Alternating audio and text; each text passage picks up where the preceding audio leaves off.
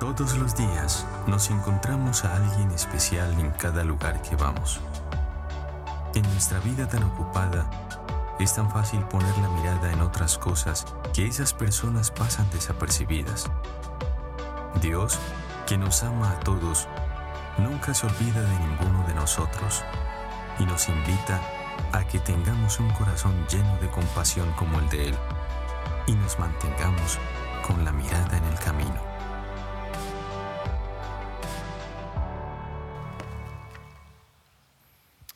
Pues buenas tardes nuevamente y muchas gracias por acompañarnos en este día. De verdad que es un placer para nosotros tenerles aquí y en especial si estás aquí por primera ocasión. Qué gusto es tenerte aquí en Sugar Creek en español.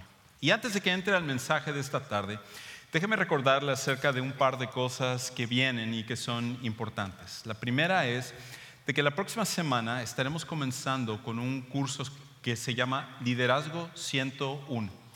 Y este curso no está solamente hecho para personas que quieren servir dentro de nuestra iglesia, aunque es uno de los propósitos que nosotros tenemos. Queremos equipar a cada uno de los que estamos aquí para poder servir en las áreas donde Dios ha puesto una pasión en sus corazones para poder servir. Y nos encantaría que las personas que están considerando servir en nuestra congregación y que quieren desarrollar su liderazgo asistan a uno de estos cursos. Pero en realidad este curso va a ser acerca de principios de liderazgo, lo cual se aplican para todas las áreas de nuestra vida. Si a lo mejor tú necesitas crecer como líder en tu trabajo, o necesitas crecer como líder en tu familia, o necesitas crecer como líder para alguna otra área de tu vida, nos encantaría que tú consideraras ser parte de este curso, porque todos los principios que se van a enseñar son aplicables para todas las diferentes áreas de nuestra vida. Y sobre todo, nos encantaría ver a algunos de nuestros jóvenes siendo parte de este curso, porque queremos desarrollarles a ellos también, porque sabemos que Dios tiene un propósito para cada una de las personas. Y eso comienza a partir de la próxima semana. Así que terminando este servicio, va a haber una mesa allá afuera. Tú puedes inscribirte, ser parte de lo que estaremos comenzando durante varias semanas para poder crecer como líderes. Lo otro es con respecto a la película El Caso para Cristo o The Case for Christ. Quizás usted ya ha escuchado un poquito acerca de esta película que viene. Es acerca de la vida de un hombre que era ateo y cómo él pasó por una búsqueda, siendo él un periodista, entrevistando a los diferentes expertos en el cristianismo para realmente ver si había validez dentro del cristianismo. Y la historia al final termina en que él se convierte al cristianismo, se convierte en uno de los defensores del cristianismo más importantes de todos los Estados Unidos. Inclusive él es uno de los profesores de una de nuestras universidades locales, y esa historia es impactante.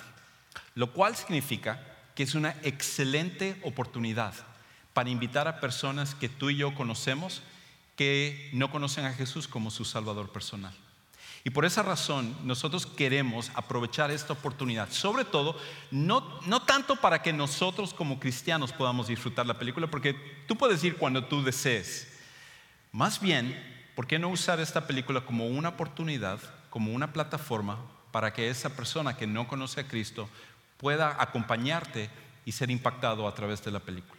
Es por esa razón que nosotros inclusive estamos dando los boletos a $5 en vez del precio normal de la película, porque lo que queremos es que nosotros tengamos la oportunidad de invertir en las personas que a lo mejor no conocen de Jesús y que a lo mejor nunca van a venir a un servicio de una iglesia, pero sí estarían dispuestos a asistir a una película y ser impactados a través de una historia que es algo que Dios puede utilizar en sus vidas.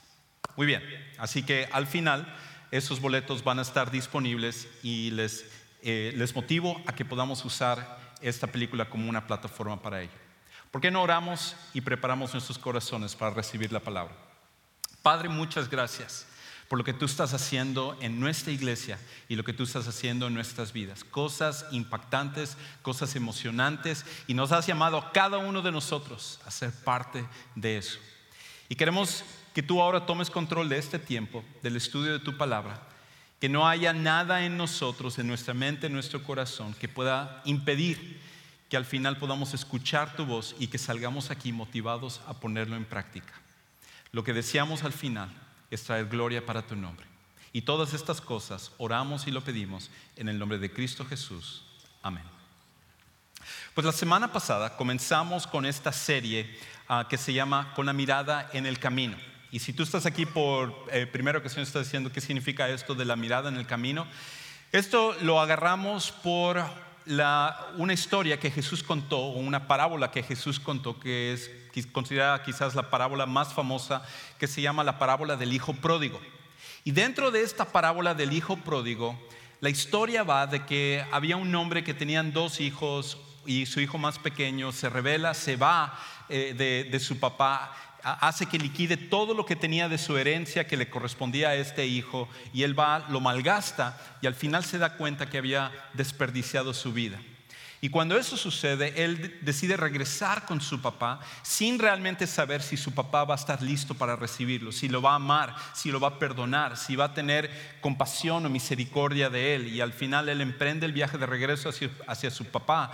Y en la historia Jesús dice que cuando el padre lo vio que venía de lejos, dice que sintió compasión. Y ese padre tenía la mirada en el camino, esperando a que regresara su hijo. Y por esa razón, una de las cosas que nosotros queremos hacer a través de esta serie es recordarnos a cada uno de nosotros que Dios nos está llamando como seguidores de Jesús, no a tener nuestros ojos en la iglesia, donde es fácil simplemente hacer todo nuestro mundo, sino que nosotros podamos tener nuestra mirada en el camino, donde están todas las personas que todavía faltan por alcanzar. Y hoy quiero hablarte acerca de otra parte de esto, y es con respecto al tema de la compasión. Lo veíamos la semana pasada y como mencioné hace un momento, cuando el padre ve a su hijo pródigo, lo primero que siente él es compasión. Y hoy quiero hablarte acerca de la compasión y lo que esto significa para ti y para mí como seguidores de Jesús. Por el otro lado, si tú eres una persona que no te consideras un seguidor de Jesús o no te consideras una persona religiosa, qué bueno que estás aquí en esta tarde.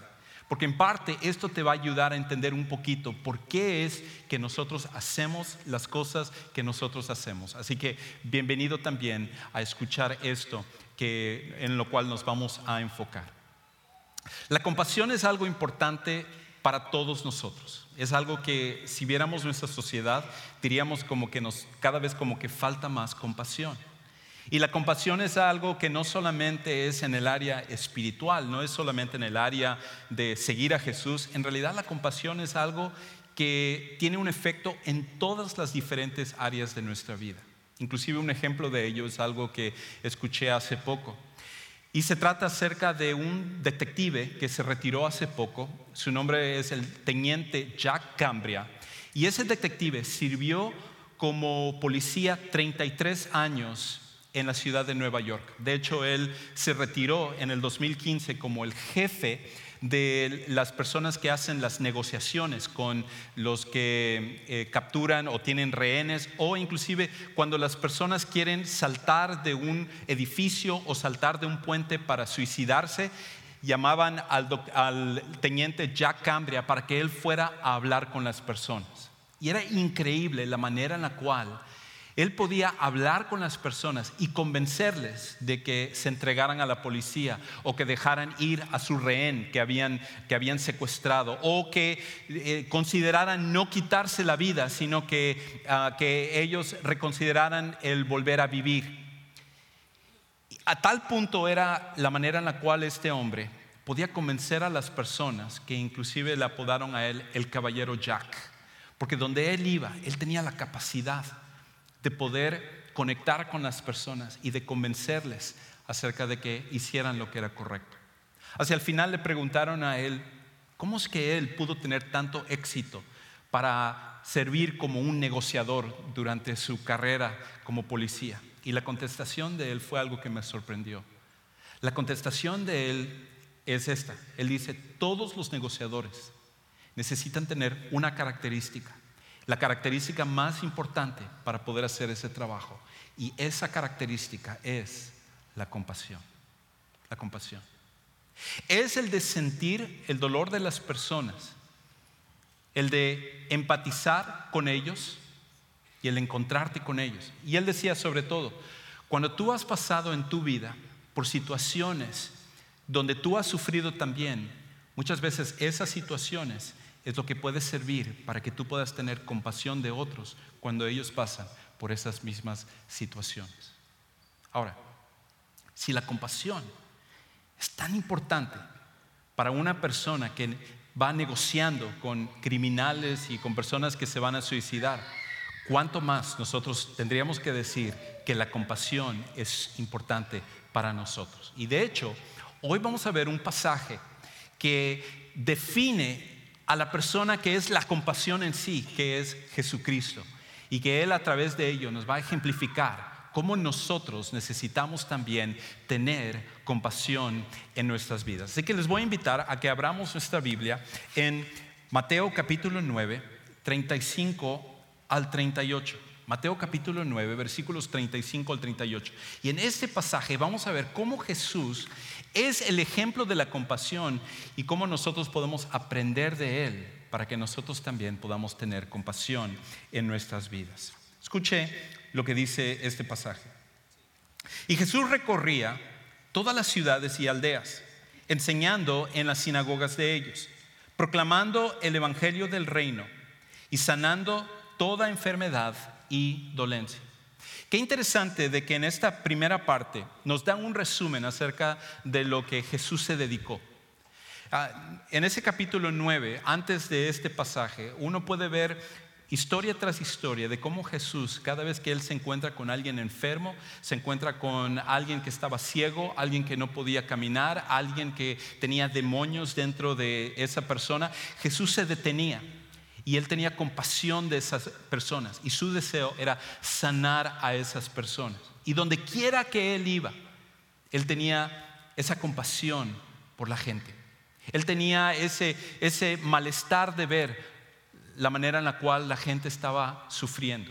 Ahora, esto era completamente diferente a los demás líderes religiosos de la época de Jesús, en la cual ellos también veían el sufrimiento de las personas y ellos también podían ver cómo las personas pasaban por todo tipo de situaciones, pero jamás habla de que ellos sintieron compasión por la gente. Al contrario, los líderes religiosos en la época de Jesús, por su misma religiosidad, sentían desprecio por las demás personas. Sentían que las personas por su propia culpa estaban pasando lo que ellos estaban pasando. Inclusive había esta idea de que cuando alguien pasaba por una enfermedad era el resultado de un castigo por parte de Dios, de que Dios estaba castigando a esa persona por algo que estaba mal en su vida. Y esa era la forma de pensar de la mayoría de la gente de la época de Jesús. ¿Y qué diferencia era cuando Jesús, en cambio, empezó a ver a todas estas mismas personas y la reacción de Él era el de tener compasión por ellos? Una de las cosas que nosotros necesitamos hacer cuando vemos la vida de Jesús es que nosotros necesitamos entender que nosotros necesitamos la compasión. Y la compasión es esto. La compasión es el resultado de ver la realidad de las personas a la luz de su eternidad. La compasión es el resultado de ver la realidad de las personas a la luz de su eternidad. En otras palabras, Jesús no solamente vio personas que estaban sufriendo, porque eso siempre ha habido. No solamente vio a personas que tenían una enfermedad, no solamente vio a personas que eran despreciados, sino que Él vio personas que tenían un alma eterna y que por su eternidad significaba que ellos un día iban a estar en un lugar. Y Jesús, viendo esa necesidad, Él empezó a sentir compasión por cada una de esas personas. Y Él quería traer alivio a ello en un punto físico, pero también en un punto de vista espiritual. Y déjame decirte, es tan fácil para nosotros ver a las personas que están a nuestro alrededor y simplemente verlo de la misma manera como lo hacía la gente en la época de Jesús. Simplemente ver a las personas y decir, caramba, mira el problema que está pasando esta persona, se lo merece. Esta persona tomó malas decisiones y qué bueno que está en esa situación. Ojalá aprenda para que la siguiente vez no vuelva a pasarle lo mismo. Y cuando nosotros vemos a las multitudes, lejos de verlos con compasión, nosotros vemos simplemente a gente que está ahí nada más, pero no con el valor con el cual Jesús los veía. Parte del problema que nosotros tenemos es que cuando vemos a las personas, dejamos de verlos a la luz de la eternidad. Dejamos de ver a cada persona que está a nuestro alrededor en el sentido de que esa persona un día va a estar en un lugar de la eternidad. Y lo que está pasando en ese momento no es solamente lo único que va a pasar, sino que va a haber algo más después de que esa persona parta de este mundo. Y aparte del sufrimiento que está pasando en este mundo. Para Jesús no podía quedarse impávido de ver el sufrimiento de la gente en su época. Y nosotros tampoco deberíamos de quedarnos de la misma manera. Una de las cosas que nosotros hoy en día damos por sentado es esta idea de la compasión. Eso es parte de la fibra con el cual nuestra sociedad, por lo menos aquí en los Estados Unidos, tiende a operar. Por ejemplo, si hay algún desastre a nivel mundial, la mayoría de los países esperan que los Estados Unidos sea el país donde envíe ayuda y envíe el apoyo y recursos para poder reconstruir las cosas. Y casi siempre la idea es, bueno, la razón por la cual eso tiene que ser así es porque Estados Unidos tiene dinero, es un país rico y a diferencia de los demás países no tiene los recursos para hacerlo. Pero en realidad hay algo más acerca de ello. Y es parte de la fibra con el cual este país fue fundado. Y esa fibra yace en Jesucristo, yace en el cristianismo. ¿Sabe que cuando nosotros vemos la historia del mundo, no siempre la compasión era algo bien visto? Inclusive cuando uno ve a Grecia o ve a los romanos o ve a la historia de los demás imperios, la compasión era considerada una debilidad. La compasión era algo en el cual uno tenía que deshacerse de ello, porque lejos de ser algo bueno, sentir compasión por las personas era una tontería. En especial, sentir compasión por las personas que ni siquiera eran parte de tu familia o que eran tus seres queridos. Y por eso cuando uno inclusive lee a muchos de los filósofos de la época de Grecia o de Roma, la mayoría de ellos jamás pensaban que la compasión era una virtud. Ninguno de ellos pensaba que ese era algo que valía la pena seguir. El único era Aristóteles, que nada más él decía, hay que mostrar compasión para que los demás vean que tú eres superior a ellos. Era el único que lo escribió así. Pero no era en realidad el verdadero sentido de la compasión. En cambio, cuando llegó Jesús, por primera ocasión, era posible ver la compasión encarnada. Era posible ver una persona que anteponía las necesidades de los demás, el sufrimiento de los demás, y que él aparte conectaba con ellos y estaba haciendo algo con respecto a ellos. Es por esa razón que el versículo continúa diciendo, versículo 36, y viendo las multitudes, tuvo, ¿qué cosa? Tuvo compasión de ellas. No tuvo enojo, no tuvo desprecio, no tuvo asco acerca de todas las personas. No, dice, tuvo compasión de ellas, porque estaban angustiadas y abatidas como ovejas que no tienen pastor. Hace una serie que terminamos hace poco, empezamos a hablar acerca del Salmo 23.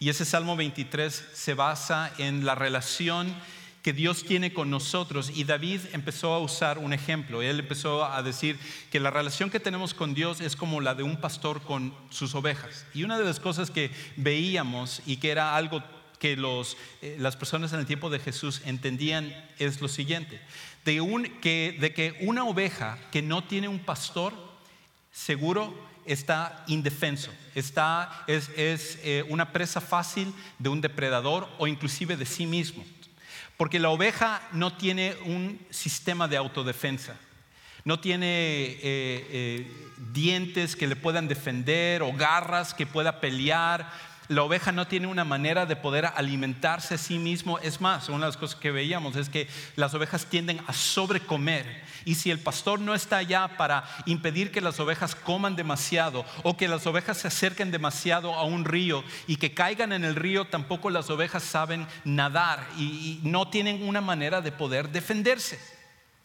Interesantemente, la Biblia dice que nosotros somos como ovejas. Quizás algunos un poco físicamente más que otros. No es cierto. Pero dice que nosotros somos como ovejas, indefensos. Y Jesús, cuando vio a la gente, dice que sintió compasión por ellos porque eran como ovejas sin un pastor. En otras palabras, la gente que él veía, la multitud que él veía, era gente que no tenía manera de defenderse. Era gente que no estaba entendiendo que ellos tenían que seguir a Jesús, porque el seguir a Jesús es la única manera de poder hacer sentido a esta vida. E inclusive, no solamente en la época de Jesús, sino que en nuestros días también, la gente necesita aprender, la gente necesita entender de que lo más peligroso en la vida es la vida sin Jesucristo. Lo más peligroso en la vida es la vida sin Jesucristo. Y que cuando una persona trata de dirigir su vida lejos de Jesús, es como una oveja indefensa. Es como alguien que no puede en realidad entender lo que viene adelante. Y lo que Dios ha hecho, la respuesta que Dios tiene, es que Él pone a la iglesia, Él pone a los cristianos para poder ser esa luz y sal para atraer a la gente para que ellos quieran venir a Jesús como su Salvador personal. Y por esa razón, cuando el mundo ve la compasión de la iglesia, cuando el mundo ve la manera en la cual se comportan los cristianos, eso hace una diferencia increíble. Inclusive, históricamente, cuando los primeros cristianos empezaron a vivir, la compasión que ellos tenían les llevó a empezar a hacer cosas que nadie antes había hecho. Por ejemplo, ¿sabía usted que los hospitales es algo que comenzó con los cristianos? Que antes de que existiera la iglesia jamás habían hospitales. Habían doctores y normalmente una familia tenía un doctor por familia o consultaban con un doctor para esa familia. Pero nadie jamás pagaba a un doctor para ir a atender a un perfecto extraño. Eso era algo que no se veía en el mundo antiguo. Porque la idea era, yo cuido a los míos, yo cuido a mis seres amados, pero los demás, los extraños, a mí no me importa, no me interesa. Inclusive es casi como un proverbio chino, dice, las lágrimas de un extraño son simplemente agua. Las lágrimas de un extraño son simplemente agua. En otras palabras, lo que sufra alguien que no me toca de nada, a mí que me importa lo que es el sufrimiento de esa persona. Pero los cristianos llegaron y ellos empezaron a seguir el ejemplo de Jesús, de tener compasión por las personas. Y empezaron a ver gente abandonada en la calle por enfermedades, algunos de ellos leprosos, algunos de ellos otro tipo de enfermedades. ¿Y qué empezaron a hacer los primeros cristianos? Empezaron a recogerlos. Empezaron a tomarlos y empezaron a atenderles. Y llegó a tal punto de que por esa razón el cristianismo empezó a crecer y la gente decía, caramba, yo quiero ser como estos cristianos. Miren qué compasión tienen, mira cómo ellos se comportan. Yo quiero ser parte de ellos. Yo quiero que mi hijo o mi hija se case con un cristiano, porque increíble la manera en la cual esta gente vive. Y poco a poco los cristianos, por su compasión, empezaron a impactar al imperio romano.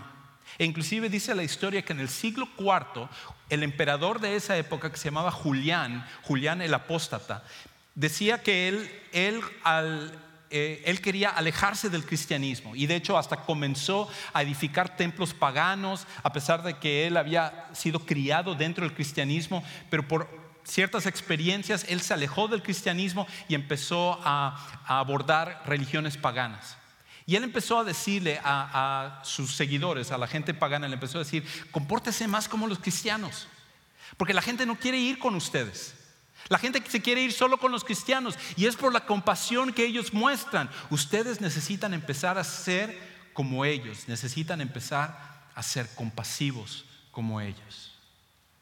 Los primeros cristianos, con su compasión, empezaron a ejemplificar la manera en la cual Jesús era, y por eso empezaron a impactar el mundo. Una de las preguntas que nosotros tenemos que hacer es esto: ¿piensa todavía la gente que nosotros como cristianos todavía tenemos compasión? ¿Piensa la gente que está a nuestro alrededor, cuando escucha la iglesia y escucha a los cristianos, nos identifican y dicen, sí, esta es gente que tiene compasión? ¿Qué es lo que la gente piensa? Pues esta semana mandamos a 2 personas de nuestra iglesia a un lugar para ir a preguntar a las personas acerca de lo que piensan de nosotros. Y esto es lo que respondieron. Veámoslo. Hace 10 días. Hace 10 días. Me han invitado, pero yo tengo mi propia versión de qué es la santidad y la salvación. Qué bueno. Y no es yendo a una iglesia y dar ofrenda todos los domingos. Más o menos fue hace como 15 días. 17 años atrás. 17 años atrás. ¿Últimamente le ha invitado a alguien o hace cuánto fue la última vez que le invitaron? Todos los días me invitan. Tengo, creo que unos cuantos meses. Ahora, personalmente, yo no voy porque a mí no me gustaría, no me gusta que otra persona me vea como yo alabo a Dios. Es más la rutina que al venir a este país la gente adquiere. Entonces, pero eso no significa que no hay tiempo para Dios. Igual de todas maneras es como así yo estoy en mi casa, no necesariamente tengo que ir como a la iglesia o al templo o algo para agradecerle a Él. La razón por qué no quiero ir a la iglesia, No quiere ir a la iglesia. Muy bien. porque no creo yo en lo que la iglesia dice. No tiene tiempo. O quiere hacer otras cosas en vez de ir, digamos, el fin de semana. No voy a decir nombres, pero que están con la Biblia aquí, pero afuera hacen a lo mismo. Y yo, mi versión, la iglesia no es una lavandería de que va usted y limpia sus pecados y al fin de semana y va y la ensucia otra vez toda la semana y el viernes, el sábado hay que ir a limpiarse. No. Es como cualquier persona común. Tiene problemas aquí, problemas acá. Puede estar estable en su cabeza, eso depende en qué edad, cuántos años tiene la persona. A lo mejor es muy joven o muy vieja. Y cada quien tiene sus problemitas. Bueno, yo soy católica. Tenemos, sí, o sea, hay similitudes, pero es respeto ante todo. Yo no tengo ningún tipo de discriminación. También son seres humanos, respeto las creencias de ellos. Que es un grupo de personas que pretenden hacer lo mejor que puedan, con el conocimiento que ellos tienen. Ayudan a cambiar la forma de vivir. Dios, solo hay un solo Dios. Mientras usted esté en el buen camino, siga el camino de Dios, como va la religión, no importa. No es últimamente, es constante, toda mi vida. No es pedirle a Él a ratos. Yo todos los días estoy con Dios. Muy bien. No tengo necesidad de acercarme a Él. Muy bien. Dios está conmigo siempre, hasta en las malas, siempre. Siempre, siempre la tenemos. Qué interesantes las opiniones de las personas. Estas eran solo algunas, teníamos otras más. Pero qué interesante de que ninguna de las personas identificó a los cristianos como la gente más compasiva que ellos han encontrado. Gente que realmente le importa lo que a mí me pasa. La mayoría de las personas dijeron, no, o sea, vivir como los cristianos es vivir como todos los demás. No hay ninguna diferencia con ellos y con nosotros. Sí, a lo mejor si yo tengo tiempo, algún momento, si encuentro un momento en mi agenda para ir, porque al final la idea es esto: ¿por qué voy a ir a un lugar donde hay personas que son exactamente a como yo estoy viviendo? No hay ninguna diferencia con respecto a mí. Pero cuando tú encuentras a alguien que es compasivo, cuando tú encuentras a alguien que antepone las necesidades de otros a los de él mismo, empiezas a decir, wow, esta persona es diferente a lo que yo soy, diferente a los demás que yo he conocido. Yo necesito ser más como esta persona. Los primeros cristianos fueron así. Y la pregunta es, ¿por qué es que ahora la gente ya no nos identifica de esa misma manera? Es más, yo preguntaría, ¿por quién tienes tú compasión? ¿Por quién tienes tú compasión?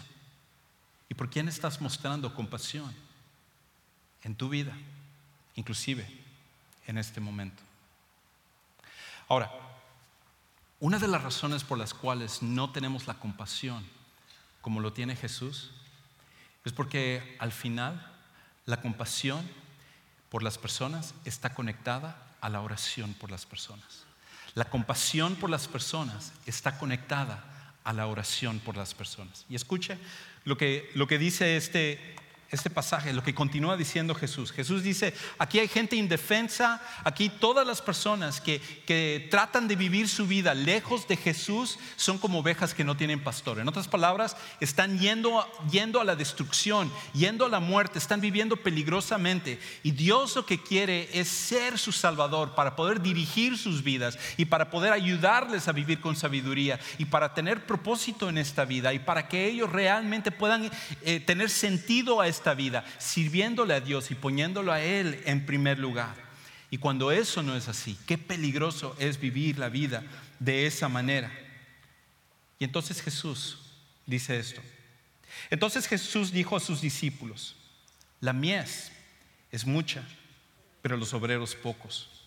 Por tanto, rogad al Señor de la mies que envíe obreros a su mies. Aquí está Jesús hablando con sus discípulos y Él les dice, les cambia la analogía. Primero los compara a ovejas con un pastor y ahora dice, quiero comparar el mundo a una cosecha. Y la cosecha está lista. La cosecha está lista para que se pueda ya reunir y cosechar todo lo que es el fruto. Y cuando uno ve esta cosecha, cuando uno ve la mies que está lista para ser cosechada, inclusive vamos a decir si fuera una de árboles de frutas, aquí están las manzanas que están listas para que tú solo pases por las manzanas y lo pongas en tu canasta y te los lleves. Pero tenemos un problema, no tenemos suficientes trabajadores. La cosecha está lista, la cosecha ya está para que nada más se agarren. Pero faltan personas que quieran venir a trabajar y ayudar. Lo que Jesús está diciendo es esto: Dios ha estado trabajando en el mundo y Él ha estado preparando corazones, y esos corazones están listos para que puedan ser cosechados. El fruto está listo para que alguien vaya y tome a esa persona y lo pueda llevar a Jesús, y esa persona está lista para recibir a Jesús como su Salvador personal. El problema es que nos faltan personas que quieran hacerlo. El problema es que nos faltan personas que quieran sentir o que sientan compasión por las personas y digan: Señor, yo quiero ser utilizado por ti. Porque yo veo a esta persona en mi trabajo, yo veo a esta persona en mi vecindario, yo veo a este chico en mi clase o esta chica en mi clase donde me ha dicho su necesidad de Dios, y veo que tú estás trabajando en esa persona y yo quiero ir y hablarle acerca de ti. Y Jesús lo que dice es: la razón por la cual nosotros no hacemos más eso, la razón por la cual no tenemos esos ojos abiertos con compasión para ver a las personas, es porque nosotros no oramos. De hecho, el problema de la compasión o el problema de la falta de compasión al final es un problema de falta de oración. Cuando nosotros no tenemos compasión, en realidad, al final es porque nosotros no tenemos una vida de oración donde estamos orando por las personas. Déjame decir, yo hace unos meses Dios puso en mi corazón eso y me está diciendo: Juan Carlos, tú quieres hablar acerca de la compasión, tú quieres hablar a las personas acerca de sentir algo por los demás, y tú mismo no estás practicando esto de la oración. Y hace unos meses Dios puso en mi corazón empezar a formarme la disciplina de estar orando por las personas. Y lo que hice fue que en mi teléfono, una cosa que todos podemos hacer, puse una alarma donde cada día a una cierta hora suena esa alarma y me es un recordatorio que yo tengo que orar por obreros para la mies y también orar por personas específicas para que Dios me pueda dar la oportunidad de hablarles de Jesús. Y desde hace unos meses eso es algo que he empezado a hacer. Y déjeme decirle, A las 3 semanas de que empecé a hacer eso, una de las personas por las que había estado orando, una persona que de hecho ni siquiera vive aquí en Houston, sino que es uno de mis amigos con el cual fui a la escuela y todo, pero que sabía que estaba lejos de Dios, empecé a orar por él para que Dios pusiera a alguien en su vida. Y a las 3 semanas, sin que él me había escrito desde hace unos 2 años, me escribió un mensaje de texto por WhatsApp y me dijo esto: Juan Carlos, sabes que tengo una gran necesidad de Dios. Y hace rato que yo necesito acercarme más a Él. Y cuando empecé a ver eso dije: Señor, perdóname porque yo no había estado orando por las personas. Y aquí tú estás abriendo la puerta. Y en ese momento, a través de textos, le pude presentar el Evangelio. Y Dios ha estado trabajando en su vida desde ese entonces, porque Dios tiene compasión por las personas. Lo que falta, y creo que eso merece un aplauso, definitivamente.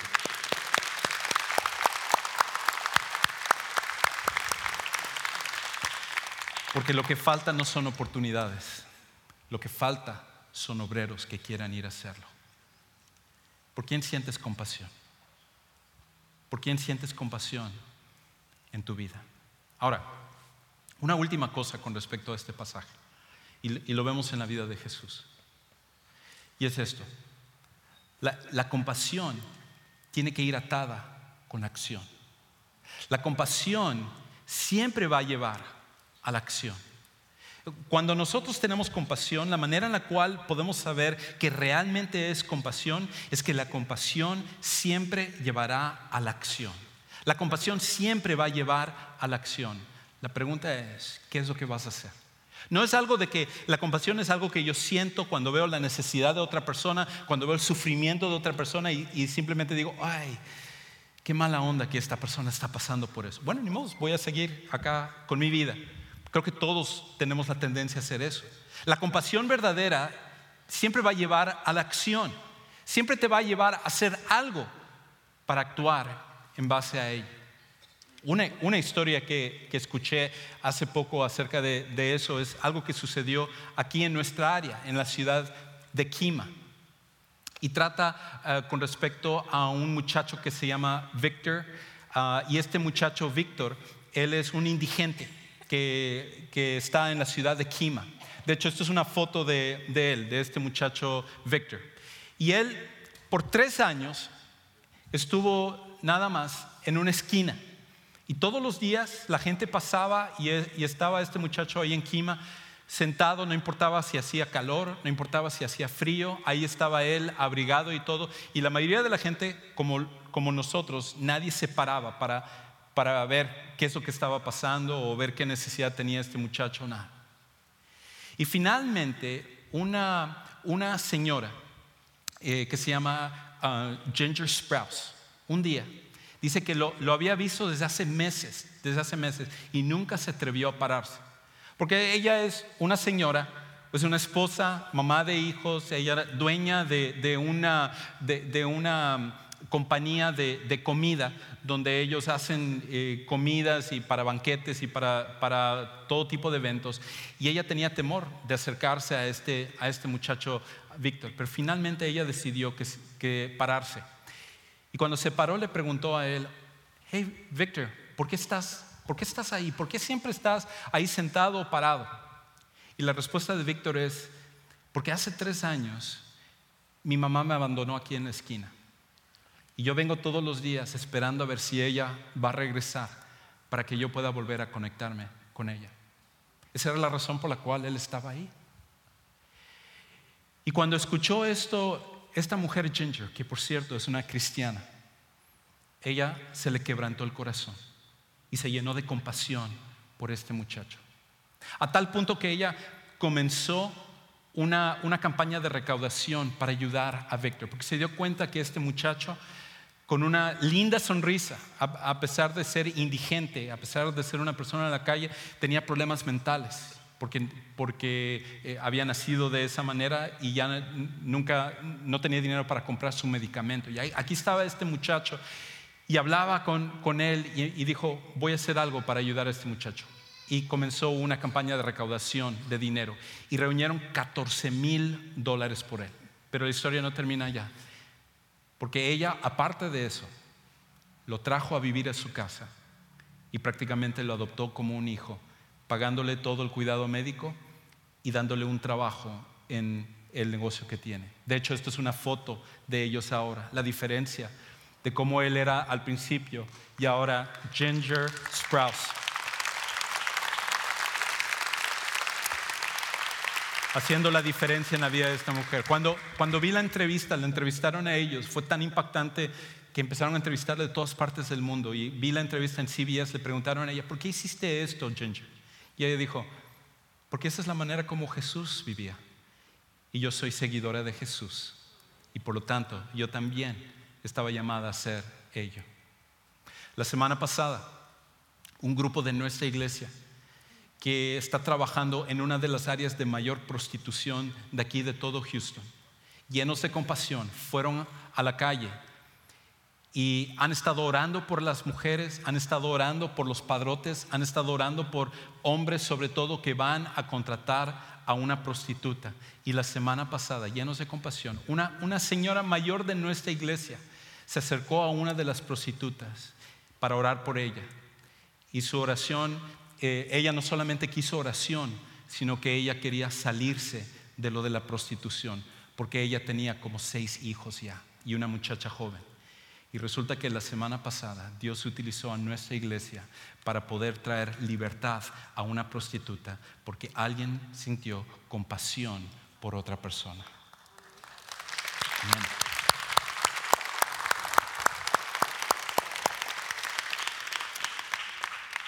¿Por quién tienes tu compasión? ¿Por quién tienes tu compasión? ¿Quién hay en tu vida en este momento que no conoce a Jesús como su Salvador personal? Quizás para ti no va a ser ir a alcanzar a un indigente, o a lo mejor sí. Quizás para ti no es ir a alcanzar a una prostituta. Pero ¿qué tal las personas que están a tu alrededor? ¿Qué tal tus compañeros en tu trabajo?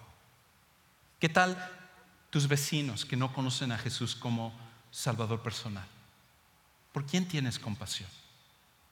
Y quiero dejarte con estas 4 cosas para que tú y yo lo podamos aplicar, para que la compasión sea algo real para nuestras vidas. Y es esto. Lo primero es que si tú no tienes compasión, si realmente tú no sientes compasión por las personas, nunca ha sido algo fuerte en tu vida, nunca ha sido algo que te ha llamado la atención, déjame decirte, todos nosotros estamos llamados a tener compasión. Y lo que necesitamos hacer es pídele a Dios que te llene de compasión por otros. Lo primero que haces, tú mismo necesitas orar y pedirle a Dios que Él te llene de compasión por otros. Lo segundo que necesitas hacer es empieza a orar por, y ahí no te voy a dar el nombre, porque Dios es el que te está dando ese nombre. ¿Quién en tu vida en este momento necesita escuchar de Jesús y tú necesitas ayudar a esa persona para conocer a Jesús teniendo compasión por esa persona?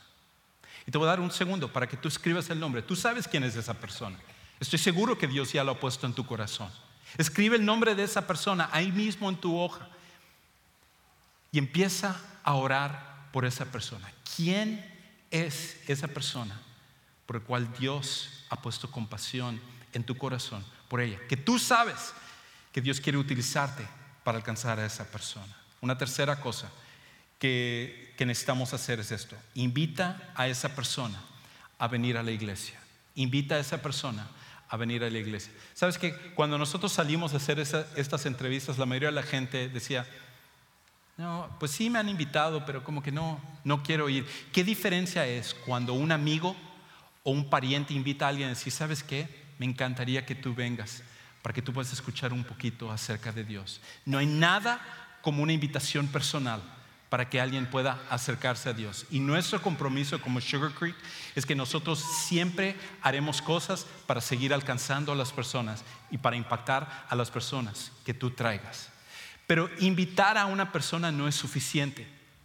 Invitar a una persona no es lo único que puede servir, sino que hay que ayudar, y eso es lo cuarto. Ayuda a esa persona a conectarse con Dios y con nosotros. En otras palabras, empieza a hacer vida con esa persona. No solo le invites a la iglesia, empieza a hacer vida con las personas. Porque cuando tú solamente invitas a una persona a venir a la iglesia, pero esa persona realmente no siente que tú estás interesado en ellos, entonces las cosas no cambian.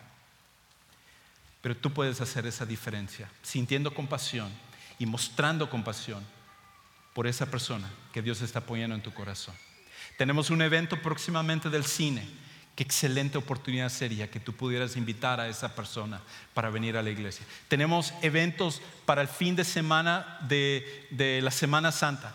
Qué excelente oportunidad para empezar a orar por esa persona e invitar a esa persona para que pueda ser parte de esto.